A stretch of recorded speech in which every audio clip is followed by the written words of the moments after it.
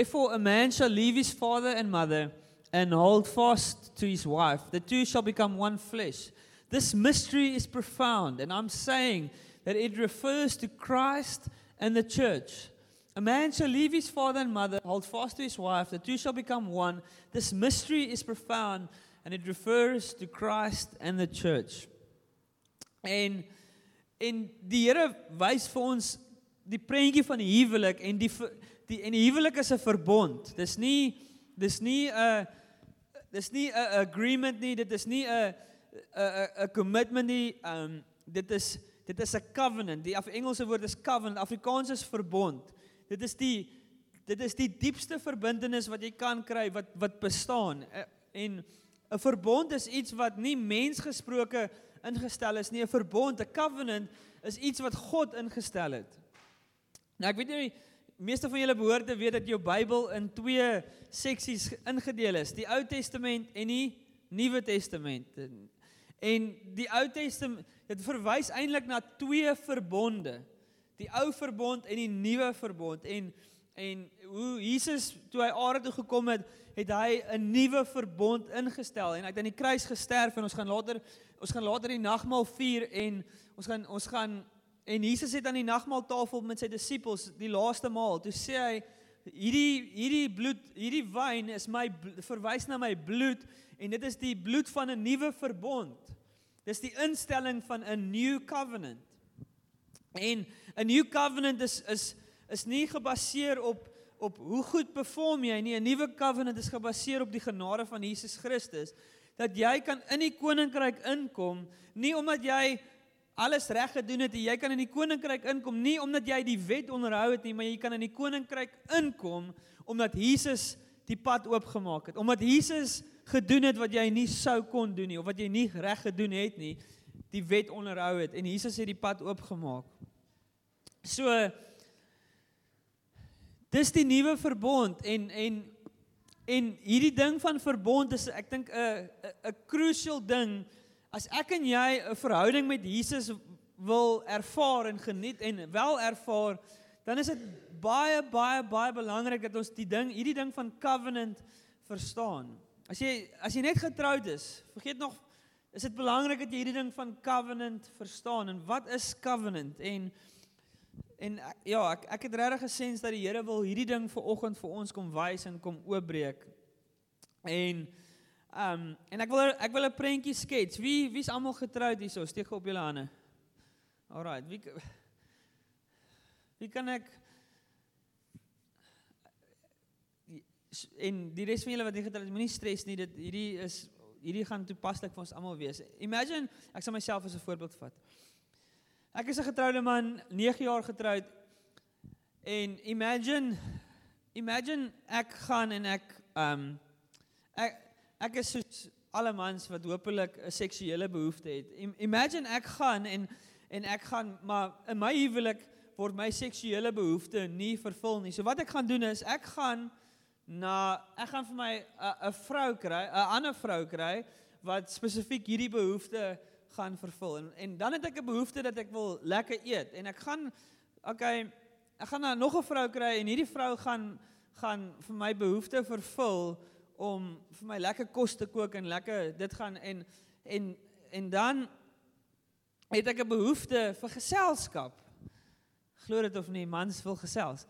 En so ek gaan vir my dan 'n derde vrou kry, en sy gaan met my gesels, en wie van julle dink, Christopher, dis afskuwelik, nee? That's not how God, dis nie hoe God hierdie ding ontwerp het nie. Maar as jy daai pad gaan, het iemand gesê, is baie belangrik dat hierdie 3 nie van mekaar weet nie. Ja. Maar dis nie God se manier nie. Dis nie God se manier nie. God se manier is nie dat ek by een dit kry en by ander een dit kry nie. Nee, God se manier is die huwelik, is 'n covenant waar 'n man en vrou een word, en jou behoeftes word voorsien in die covenant. En die wonderlike ding van die covenant is, in die huwelikscovenant, is dat God nie vir jou die perfekte man gee nie, dat God nie vir jou die perfekte vrou gee nie. God gee nie vir jou die perfekte huis nie. God, met ander woorde, die covenant is nie 'n plek waar al jou behoeftes outomaties voorsien word nie. Asof jy kan agteroor sit op die bank en gaan, feed me, soos serve me, feed me. Dis nie hoe die covenant werk. Enigiemand wat getroud is, weet, die enigste manier hoe die covenant werk, hoe die verbond werk, is deur ek lê my lewe neer vir jou. Die verbond sê, ek is nie in hierdie ding om te kyk wat jy vir my gaan gee nie, want dis wat die wêreld vandag doen is, die oomblik as ek voel, ek kry nie wat ek soek nie, okay, move on, next. Maar die verbond sê, ek is in hierdie ding for better of for worse.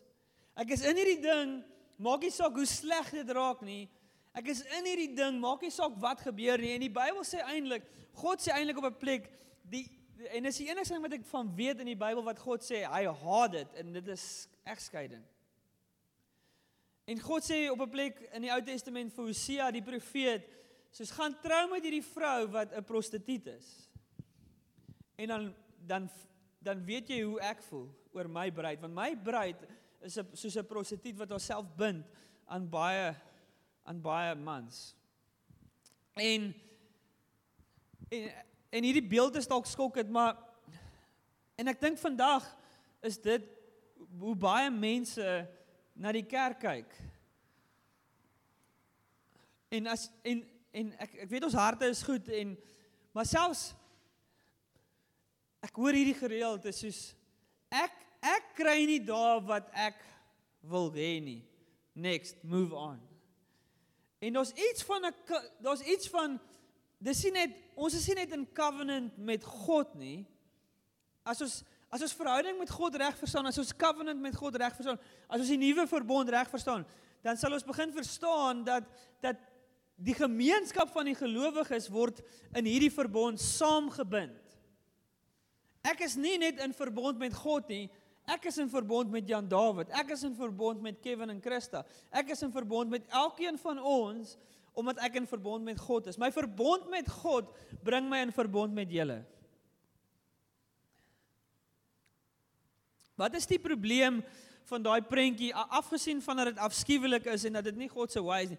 Wat is die probleem met daardie prentjie? Wat is die probleem as ek gaan, hierdie vrou, die probleem is, dat ek oriënteer, dit gaan alles oor my behoeftes.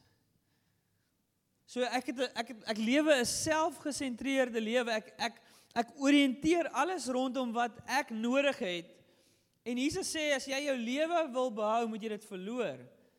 As jy gered wil word, moet jy doodgaan. As jy alles wil hou, moet jy alles verloor.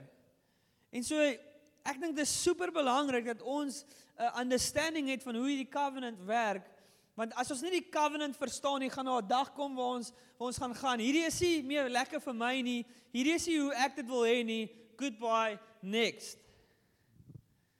En ek dink ongelukkig in die wêreld en selfs in die kerk, is dit baie mense se benadering tot kerk en tot God, is dat as dit nie vir my werk nie, beweeg ek aan en ek soek iets wat vir my gaan werk. En wat ons doen is, ons kweek 'n geloof wat gesentreerd is rondom myself. Ons ry huis toe van kerk af en ons gaan, die worship was vir my so, of die worship, die ou het vir my so gepreek, en ons eindig op met 'n selfgesentreerde feed me geloof. En die Here sê, dis nie hoe dit werk nie. 'n Covenant gaan nie oor wat ek kan kry nie, maar oor wat ek bring. En ek dink dit is baie belangrik dat ons ook verstaan, dat ons kan nie in verhouding met God lewe sonder hierdie covenant nie. Jy kan nie in verhouding lewe met God sonder covenant nie. Maar ons lewe in 'n wêreld wat intimiteit soek sonder die covenant. Hoekom soek die wêreld intimiteit sonder die covenant? Want ons hou van die positiewe ervaring van intimiteit, maar ons soek nie die commitment wat saam met dit gaan nie. So geef my intimiteit, solank ek nie hoef te commit nie. Maar die Here sê, nee, as jy in verhouding met my wil wees, gaan dit oor covenant. Jy kan nie in verhouding met my wees sonder die covenant nie. Is julle nog met my? Jeremia 31 vers 31 tot 34. Behold, the days are coming, declares the Lord, when I will make a new covenant with the house of Israel and the house of Judah. Not like the covenant that I made with their fathers on the day when I took them by the hand to bring them out of the land of Egypt. My covenant that they broke. Though I was their husband, declares the Lord. Hoor die taal wat die Here gebruik as hy praat oor die covenant en sy men. Hy sê nie net, I was their God, no, I was their husband, declares the Lord. Vers 33. But this is the covenant that I will make with the house of Israel after those days, declares the Lord. I will put my law within them, and I will write it on their hearts. I will be their God, and they shall be my people. And no longer shall each one teach his neighbor and each his brother, saying, Know the Lord, for they shall all know me, from the least of them to the greatest, declares the Lord. For I will forgive their iniquity, and I will remember their sin no more. As ons die ding van die verbond is en hier is die probleem wat ek en jy het, en ek het so 'n paar weke terug, het ons gepraat oor hoe ons Bybels lees, en hier, die uitdaging wat ek en jy het, is ons kom na God toe, ons kom na Christendom toe, ons kom na ons Bybel toe, en ons het 'n westerse lens, ons het 'n bril, ons het 'n bril wat sê, individuality above community. So vandag is dit nie, dis nie vreemd om te gaan, wat sê die Bybel vir my nie, ons interpreteer, ek veralgemeen nou, maar in vandag se tyd en konteks, interpreteer ons die skrif, wat sê die skrif vir my, in plaas van wat sê die skrif vir ons, en ek wil net een voorbeeld, as jy gou vir my kan teruggaan na Jeremia 29 vers 11, so, ek het so 3 weke terug het ek oor hierdie skrif gepreek, en het sê, For I know the plans I have for you, declares the Lord, plans for wholeness and not for evil, to give you a future and a hope. So kom ek, are you van chocolates, Johan? Are you baie van chocolates? Okay. Maar kos nog hier, Johan, kos nog hier langs my. Ek gaan nie vir jou nou 'n chocolate gee nie, ongelukkig. So, Johan, as ek vir jou sê, ek gaan vir jou 'n chocolate gee, wat hoor jy? Ek gaan vir jou 'n chocolate gee, wat hoor jy? Jy gaan vir my 'n chocolate gee. So, wat beteken dit? Jy gaan vir my iets gee. Dankie. Jy kan sit. Jy kan maar sonder jou chocolate, ja, ek gaan nie vir jou 'n chocolate nou gee nie. I know the plans I have for you, declares the Lord, plans for wholeness and not for evil, to give you a future and hope. So as jy daai skrif lees met 'n westerse individualistiese lens, dan lees jy die Here het vir my goeie planne en hy gaan my prosper, hy gaan vir my, maar as jy dit lees in die regte konteks, en dan is dit eintlik wat dit sê, is die Here gaan vir ons 'n chocolate gee. Nie vir my nie, vir ons. Want the you, for I know the plans I have for you, is nie jy nie. Dis Israel, dis die hele volk, dis die hele nasie. Maar ons lewe met ons word blootgestel aan 'n westerse lens, so ons lees ons Bybel en ons gaan, die Here wil vir my 'n chocolate gee, en nie, maar dis nie wat die Here sê nie, die Here wil vir ons 'n chocolate gee. En ek het 2 klein kinders, 2 en 4, as ek nou 'n chocolate moet gee, 1, is al moeilikheid. Want ek gaan eers moet mooi verduidelik vir hulle dat hierdie 1 chocolate is vir julle albei. En dan gaan nou eers maar, ek soek my eie chocolate, en ek wil 'n hele chocolate hê. En ek dink dis 'n refleksie van wat ons mee sukkel, is dat ons interpreteer Christendom as, wat beteken dit vir my? Maar ek dink dit is beter en meer akkuraat, en dit is hoe die Bybel is, dit gaan meer oor wat is Christendom vir ons? Hoe pas ek in die groter prentjie? Hoe pas ek in die familie? Hoe pas ek in die gemeente van God? En ek spring nou na Judas toe en ek wil net vir jou iets uitwys van Judas. Ek gaan nou 'n gedeelte van die skrif lees, so as julle net saam met my kan volg. John 13 verse 25. So that disciple, leaning back against Jesus, said to him, Lord, who is it? So ek dink dit is Johannes wat langs Jesus gesit het by die laaste maal. En Jesus het gesê, een van julle gaan vir my verraai. En ek dink Petrus het vir Johannes gesê, Johannes, hoor gou 'n bietjie daar, wie is dit? So that disciple, leaning back against Jesus, said, Lord, who is it? Jesus answered, it is he to whom I will give this morsel of bread when I've dipped it. So when he had dipped the morsel, he gave it to Judas, the son of Simon Iscariot. Then after he had taken the morsel, Satan entered into him. Jesus said, Satan het nie by entered Jesus nie. Jesus said to him, what are you going to do? What you are going to do quickly. Now no one at the table knew why he said this to him. Some thought that because Judas had the money bag, Jesus was telling him, buy what we need for the feast, or that he should give something to the poor.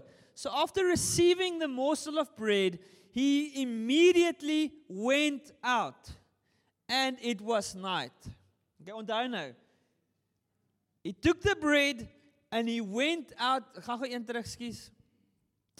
He immediately went, sê gou saam met my, he immediately went out, and it was night. Volgende vers. When he had gone out, Jesus said, so daar was 12 disciples, Judas het gewaai, hy's weg. Nou sê Jesus vir die 11 disciples wat oorbly, now is the Son of Man glorified, and God is glorified in him. If God is glorified in him, God will also glorify him in himself, and glorify him at once. Little children, yet a little while I am with you. You will seek me, and just as I said to the Jews, so now also I say to you, where I am going, you cannot come. En luister nou, vers 34. Judas is nie meer daar nie. Judas is nie meer, Jesus is besig om die nuwe verbond in te stel.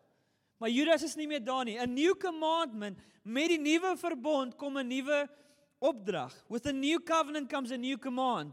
A new commandment I give to you, that you love one another. Just as I have loved you, you also are to love one another. Is daar nog 'n vers of is dit die laaste een? By this, sê saam met my, by this, all people will know that you are my disciples if you have love for one another. Judas kom toe terug na Jesus toe. Volgens my kennis, volgens die Bybelse rekord, Judas die enigste ou wat ek van weet wat vir Jesus gesoen het. Dalk, maar dis nêrens opgeteken. Judas soek intimiteit sonder die covenant. Dis wat die wêreld sê. Die wêreld sê, geniet die voordele, maar los die commitments. Jy hoef nie te trou nie, bly saam, trek saam in 'n huis in, bly saam. Geniet die voordele van wat dit is om getrou te wees. Geniet seksuele intimiteit, geniet dit, maar moenie trou nie, want trou is net 'n papier wat jy moet teken. So geniet die voordele van die covenant sonder die covenant. Dis wat Judas gedoen het. Judas het opgeëindig en het homself gehang. En ek dink dis 'n prentjie vir ons van 'n probleem wat ons vandag het, as dit kom by kerk en as dit kom by deelname en as dit kom by wat dit beteken om deel van die liggaam van Christus te wees, is jy kan nie in hierdie ding inkom as dit nie 'n covenant is nie. Daar is nie voordele om te geniet as jy nie in die covenant is nie, want dan tree jy op soos 'n Judas. Is julle nog met my? In Engels praat ons van consumerism. Die Engelse woord vir dit is consumerism. What can I get out of this? Hoe gaan dit my bevoordeel? En die dag toe Judas sien, hier is nie meer 'n voordeel vir my nie, toe waai hy.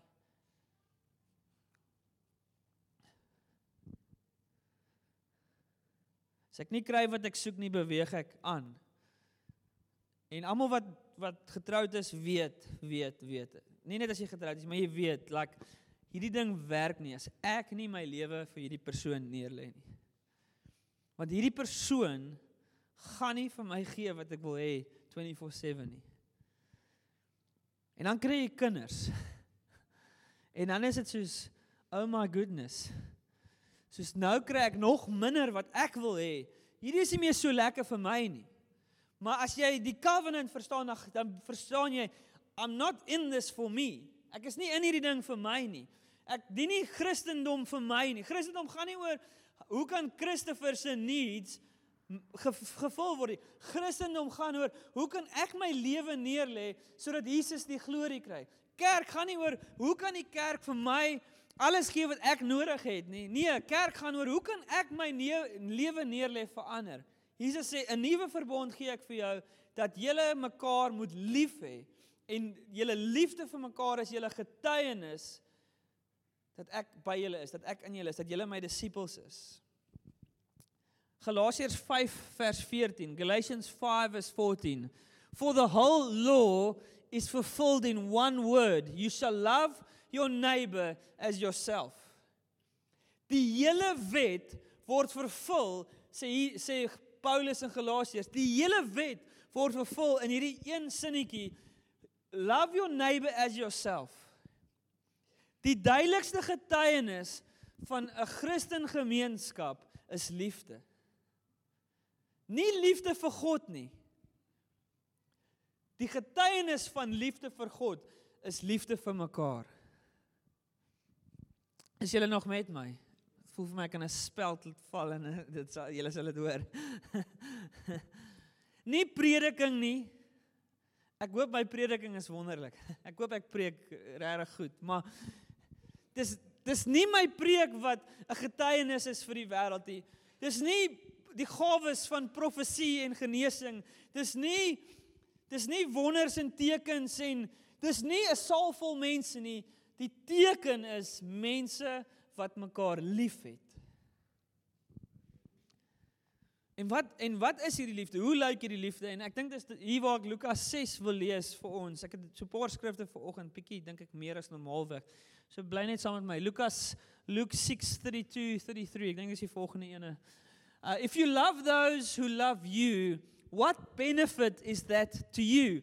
For even sinners love those who love them. And if you do good to those who do good to you, what benefit is that to you? For even sinners do the same. So hierdie liefde waarvan God praat, gaan nie net oor, okay, ek en Rian hou van rugby en squash, so ons het goed in gemeen, so Rian is 'n maklike ou, ek kan vir Rian lief hê, hy kan vir my lief hê, ons het kinders, ons is in dieselfde lewensfase, ons het baie in gemeen, ons het baie om oor te praat. Nee, dit sê, if you love those who love you, what benefit is that to you? Met ander woorde, liefde in die gemeente gaan nie net oor, ek moet my vriende lief hê nie, nee, ek moet almal lief hê. Ek moet die lief hê wat moeilik is om lief te hê. Ek moet die lief hê wat nie vir my lief het nie. En ek onderskei, dit sê nie ek moet van almal hou nie. Jy hoef nie van almal te hou nie, maar jy moet almal lief hê. Love everyone.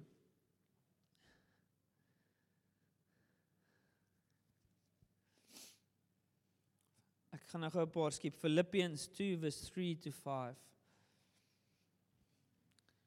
Do nothing from rivalry or conceit, but in humility count others more significant than yourselves. Klink dit nie vir jou soos 'n huwelik nie?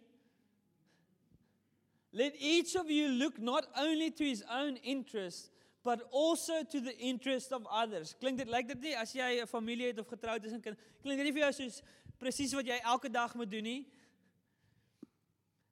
Vers 5. Have this mind among yourself, which is yours in Christ Jesus. En dan gaan Filippense aan om te beskryf. Jesus het, dit is hierdie humility, hierdie ander bo jouself.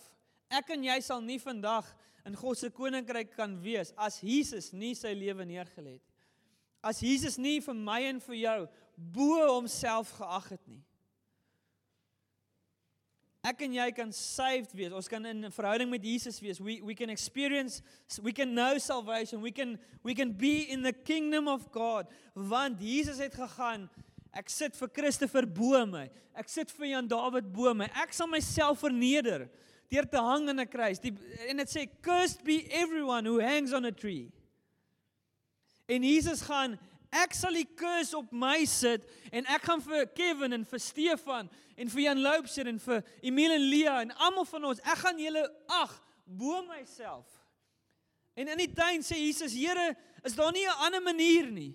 Is daar nie 'n ander manier hoe ek die prys kan betaal nie? Moet ek hulle bo myself plaas, want ek wil nie aan die kruis hang nie. But nevertheless, not my will be done, your will be done. Sien, as ons hierdie ding verstaan, as ons werklik die covenant community van believers verstaan, dan is elkeen van ons se hartspostuur, hoe kan ek ander bo myself sit? Hoe kan ek ander dien? Hoe kan ek vir Johan bo myself ag? How can I serve and honor Murray above myself? Hoe kan ek my lewe neerlê, sodat elke ander persoon benefit? Hierdie gaan in die gesig van die moderne gospel wat sê, feed yourself. Kyk uit vir jouself. Wat kan jy uit hierdie uitkry? En as jy dit nie meer kry nie, goodbye, next.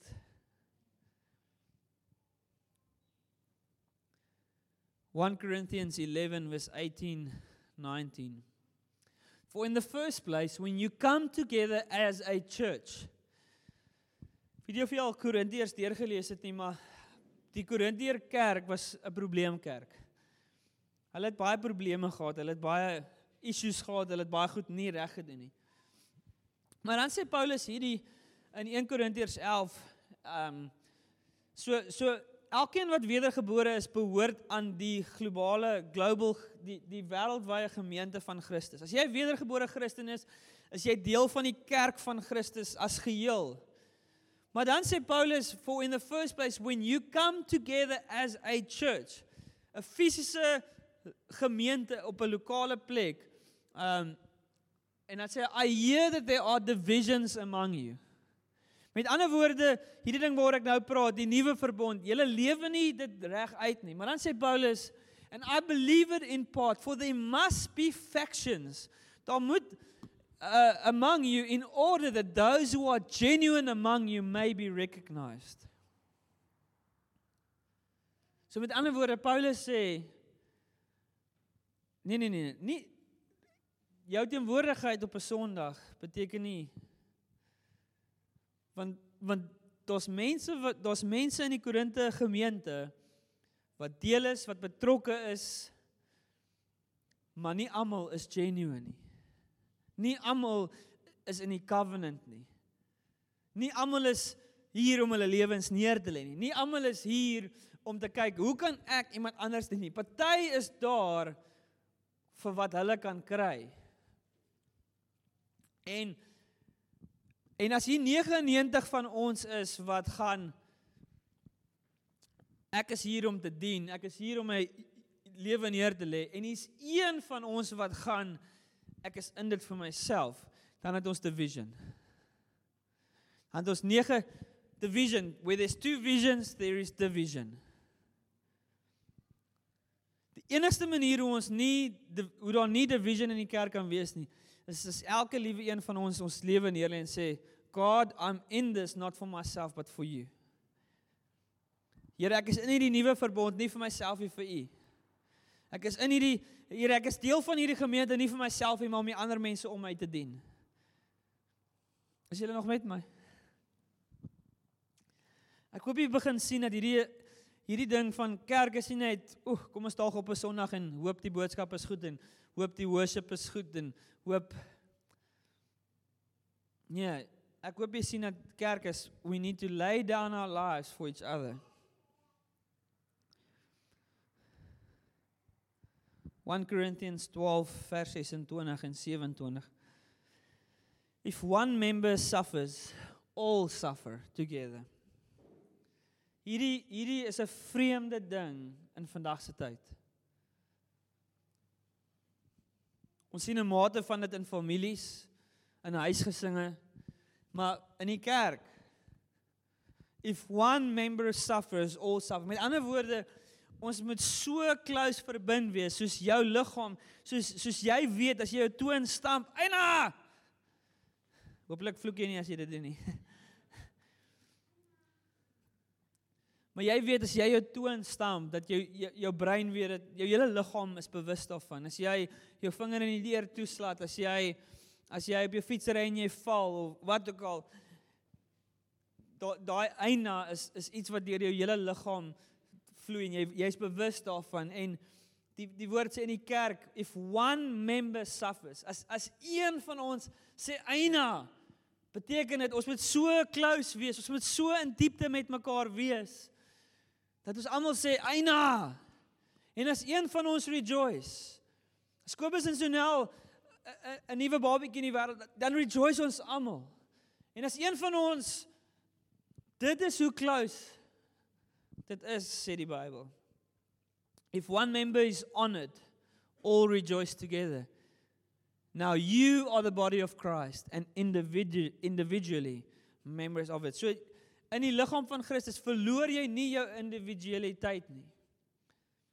Maar in die liggaam van Christus gaan dit nie oor jou nie. Dit gaan oor ons. God kom en hy sê, ek wil vir jou 'n chocolate gee. God wil vir ons 'n chocolate gee. By this all people will know that you are my disciples, if you have love for one another. If we have love for one another.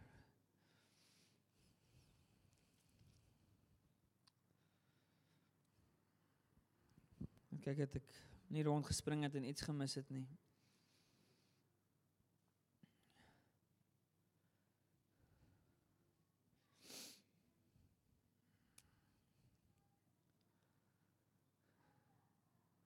Ek wil gou 1 Petrus 4 lees, en ja, dis my laaste skrif waarmee ek wil afeindig. Ek dink, hy so 4 van die einde, of 5 van die einde af, dan, dankie. The end of all things is at hand. Wie sal soms sê en concur en sê, yes, dit voel vir my ons lewe in die laaste eindtye. Is 'n general consensus dat ja. So Petrus sê, the end of all things is at hand. Therefore be self-controlled. Maak seker dat jy in 'n persoonlike kapasiteit nie in sonde val of en verkeerde goed doen nie, and sober-minded for the sake of your prayers. Above all, sê gou sommer my, above all. Bo alles. Stem julle saam dat wat hy nou gaan sê, die belangrikste is? Nee? Ja, nee? Above all, keep loving one another earnestly. Nie bestudeer die eindtye tot jy elke ding kan verstaan nie. Above all, keep loving one another earnestly, since love covers a multitude of sins. Show hospitality. To be honest, ek gedink, as ek daai above all gelees het, as ek dalk gelees het, okay, hou 'n prayer meeting, want die eindtye is hier. Maar dit sê, show hospitality to one another without grumbling. Interessant, hy bysit without grumbling. Met ander woorde, jy gaan hospitality wys vir mense wat as jy vir hulle in jou huis gaan inbring, gaan jy wil grumble. Jy gaan wil kla. Weereens, die Here sê nie ons moet almal vir mekaar hou nie, maar ons moet almal vir mekaar lief wees. Dis kerk. As each has received a gift, use it to serve one another. Use it to serve one another. Not serve yourself, serve one another as good stewards of God's varied grace. Sien, as ek my Bybel lees, en dan begin ek te verstaan dat Christendom gaan nie oor wat beteken dit vir my? Wat kan ek uit hierdie ding uitkry nie? To be a follower of Jesus means God puts you in His body. God puts you in His local church. Hy sit vir jou in 'n liggaam. Hy sit vir jou in 'n gemeenskap. En hoe hierdie gemeenskap vir mekaar liefhet, is ultimately die bewys, is die evidence dat ons 'n gemeenskap is wat deur die bloed van Jesus funksioneer. Dat ons 'n groep mense is, 'n gelowiges is wat die evidence is daar dat ons volgelinge van Jesus is, want daar's 'n bewys dat ons mekaar liefhet. En dis nie ek lees my Bybel elke dag vir 3 ure, ek bid elke dag vir 3 ure, ek mediteer vir 3 ure, nee, die Bybel, en jy kan die Bybel gaan ondersoek vir jouself. Die Bybel sê dat die duidelikste bewys van Christus se teenwoordigheid binne in ons is ons liefde vir mekaar. Is 'n covenant. Is nie net 'n covenant met God nie, maar is actually 'n covenant met mekaar. Ek wil net bysê, dit beteken nie dat jy permanent hier is vir die res van jou lewe nie. Dis nie in daai sin, dis nie so nie. Maar dit beteken dat jy lê jou lewe neer en jy's nie hier omdat dit 'n preference is nie. Jy's nie hier om jouself te voed, jy's hier om jou lewe neer te lê vir God en vir ander. Dit is die bewys dat jy as 'n individu in die nuwe verbond van Christus lewe. En ja, ons het die Here nodig om ons te help, want in vandag se tyd is dit, how can I get something from this? And the day I'm not getting something from this, gaan soek ek die volgende ding. En wat ons doen is, ons eindig op met 'n geloof in 'n Christendom, wat consumerism is, wat gaan, solank dit vir my voed, is ek hier, maar as ek nie meer van Christus se preek hou nie, dan gaan ek iemand anders gaan soek. En dan gaan ek vir hom luister, vir 'n maand, vir 'n jaar, vir 3 jaar. En dan as hy begin vir my vervelig raak, dan gaan soek ek iemand anders. As die worship nie vir my lekker is nie, dan gaan ek iewers anders.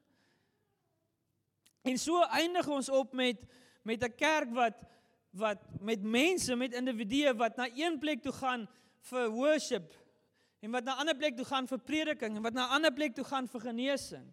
Maar eintlik wil die Here 'n gemeente oprig, en dit is in ons liefde vir mekaar, is in ons neerlê vir mekaar, wat die Here gawes laat uitkom, en elkeen hulle plek inneem, en ons gaan, hierdie is 'n gesonde familie, en elkeen het 'n plek in hierdie familie, en soos wat jy jou lewe neerlê, gaan daar genesing kom, gaan die worship groei, gaan die woord bedien word. Maar solank soos wat mense en individue, solank wat ons gaan, ek gaan hierdie hier gaan soek, want dit is wat ek wil hê, en ek gaan hierdie hier gaan soek, en ek gaan hierdie hier gaan soek, en gaan die kerk nie kan groei tot wat dit moet wees nie.